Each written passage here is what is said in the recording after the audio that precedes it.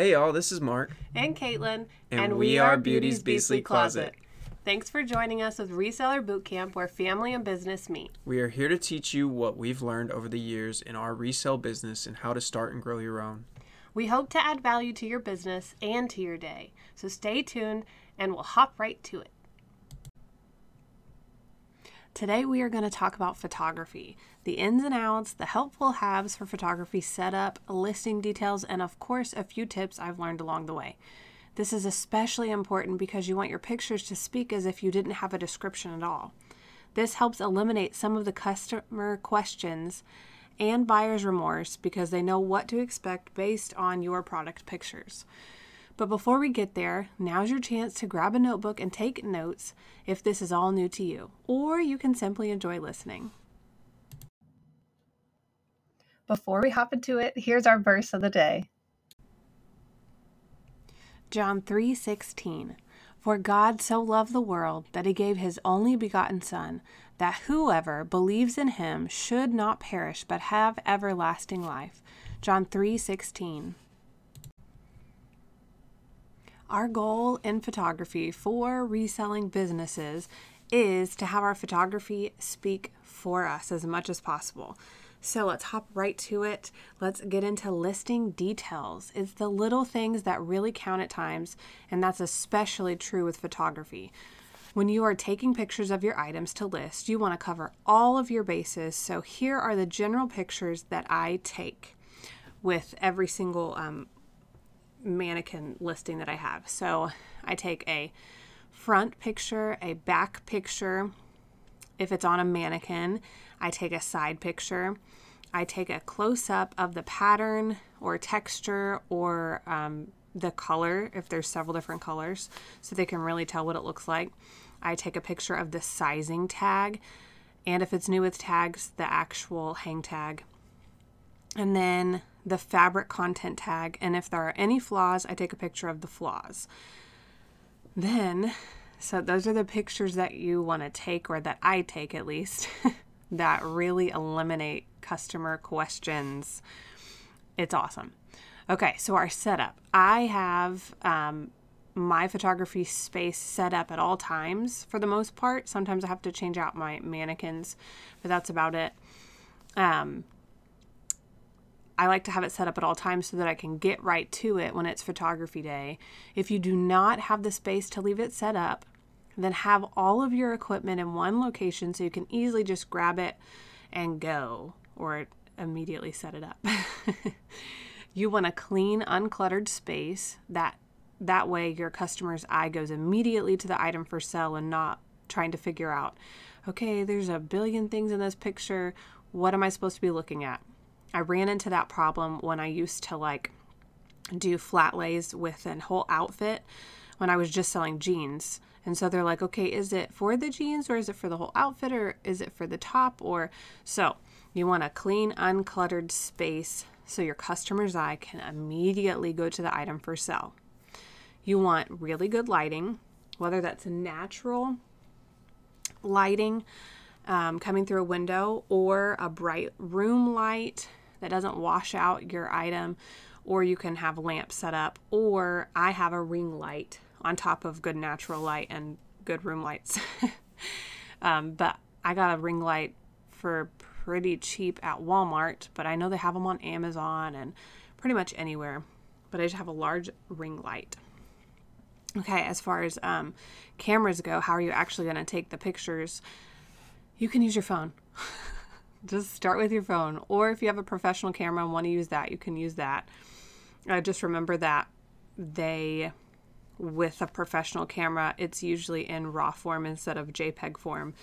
So you have to change that eventually. So that also is an extra step in your work process. So if you go with a phone, you don't have to do that. So eliminate steps as you can by just using your phone. But if you use a camera, you'll have to decide on the quality later that you want to do, whether RAW or JPEG. All right, let's hop to how our pictures are taken. Is it on a mannequin? Are you going to use a hanger? Do you want to do flat lays? So me personally, I have a mannequin for all of my dresses, shirts, jackets, that kind of thing. I have my mannequin sitting on top of a Lazy Susan wheel so that I can just turn my mannequin around as I'm taking pictures with my foot. It is amazing. My husband got it for me and set it up, and I have not looked back since because it has taken so much out of it. And I think the Lazy Susan was like $30 or less on Amazon. And it's a really large one, obviously, because the mannequin fits on it. But you can also use a hanger if you want and just put it on a hook on the wall, just a clean space. Or you can do a flat lay on the floor. And as time goes, you'll be able to spend money on the mannequin if that's what you want, or on different things that you want. Okay, so I have 3 different types of mannequins that I personally have. I have an extra small hanging form. I have a full figure mannequin, a normal mannequin that can fit sizes small through large. And then I have another hanging form that is for my extra large to 3X items. Because if I just have one, it swallows it.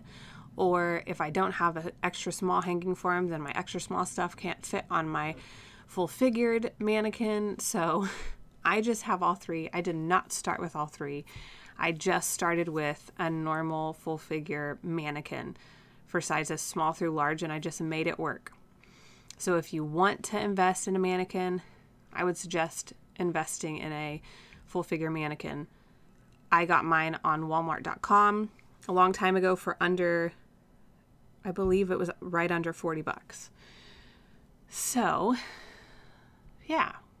I'm running through all of this. I'm sorry, I'm going really fast. Okay, so we're going to talk about uniqueness. Make it you. It does not have to be a solid white background, even though some people say that it does, and it helps with SEO on Google. But other than that, it really does not have to be white. I promise you, you're still going to make sales without a white background. You want people to see your product pictures and to know immediately whose shop they're in. So I have a brick wall with a side table with books and roses because I'm Beauty's Beastly Closet. And it makes sense and it goes with my theme. And for my flat lays, I have my hardwood floor as the background. And again, my stack of books and roses. And it just screams Beauty's Beastly Closet and sets my shop apart by being uniform. All of my listings at this point, I believe, are all the same. They're all the same background with my mannequin and the same background for my flat lays. Make sure you are not using other people's photos or the actual brand photos from the online retailers as your main photo, because this could cause a copyright problem and they might delete your listing or come after you. But on the small scale, you're infringing on copyright problems. So they will delete your listing if someone reports it. So to alleviate that, just use your own photos. Plus, it lets the person know who's interested in your item, what the real item for sale looks like instead of just product photos from somebody else. So use your own photos.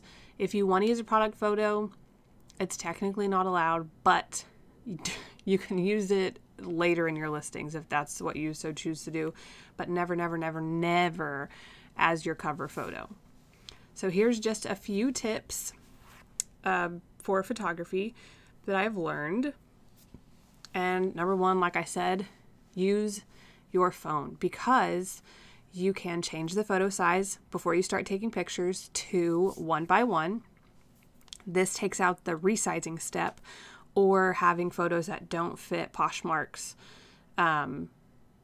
dimensions for their pictures, because they're 1:1, just like Instagram is 1:1. So you can actually set your phone default size to 1:1, which is super cool. Didn't know that for years. And I edited every single stinking photo until my husband showed me that I could do it before I took photos. It was a huge time save. Okay, number 2, editing your color as needed during your photography process. This cuts out the editing step at the end when you're trying to upload. You don't have to change the color because you did it while you were taking the picture. So again, if you use your phone, you can, if it doesn't look right in the picture as you're seeing it straight in front of you, then I use a filter, or I change the color until it matches while I'm taking pictures, so that later I don't have to edit at all. I'm just done. When I finish photography, I'm done. So number 3 is to upload directly from your phone to the selling app of your choice that you're using, or you can use a cross-listing service to upload directly to. So I recently started uploading directly to Vendoo, which is my cross-listing service, since I have a shop on Poshmark and eBay. But I did it in Vendoo because Poshmark currently has a limit at 50 drafts, and I like to have more than 50 drafts available at all times, so that if I have a bad day and I just need to list and do nothing else, I have drafts waiting for me in a bank. So Vendoo allows me to do how many ever I purchase for the month, whatever my plan is. And right now it's like 250 or something for the month, which is awesome. That's more than what my goal is. So as my goal for the month grows, then I'll probably pay more for Vendoo. But until then, I can make up to 250 drafts in Vendoo with my plan. But again, you can upload your pictures directly to Poshmark or directly to eBay or wherever from your phone. That takes out yet another step. You don't have to plug your phone into the computer and transfer your files. You don't have to take the card out of the camera in order to transfer the pictures to your computer. Like it just takes out a step. So all 3 of those, use your phone and set the sizing to 1:1. Edit the color as you take pictures if necessary to make it the same color as the picture. If you cannot get the picture to edit correctly, just note that in your listing, like color may differ based on computer settings or phone settings or whatever. And then upload directly from phone. So the biggest tip that I can give you is be confident in your style. Make your pictures speak for themselves so you don't have to later. And keep in mind, it doesn't need to be perfect. It just needs to be you, listed, and done. After all, it cannot sell if it's not listed. So get those pictures taken, do the best that you can as you're doing it, and then move on, get it listed. Thank you so much for joining us in today's episode of Reseller Bootcamp. I hope you learned something new, and if so, please leave us a comment or reach out to us on Instagram at Beauty's Beastly Closet. If you enjoyed this episode, please hit subscribe so you don't miss a single one. Again, thanks for tuning in, and we will talk to you next time. See ya.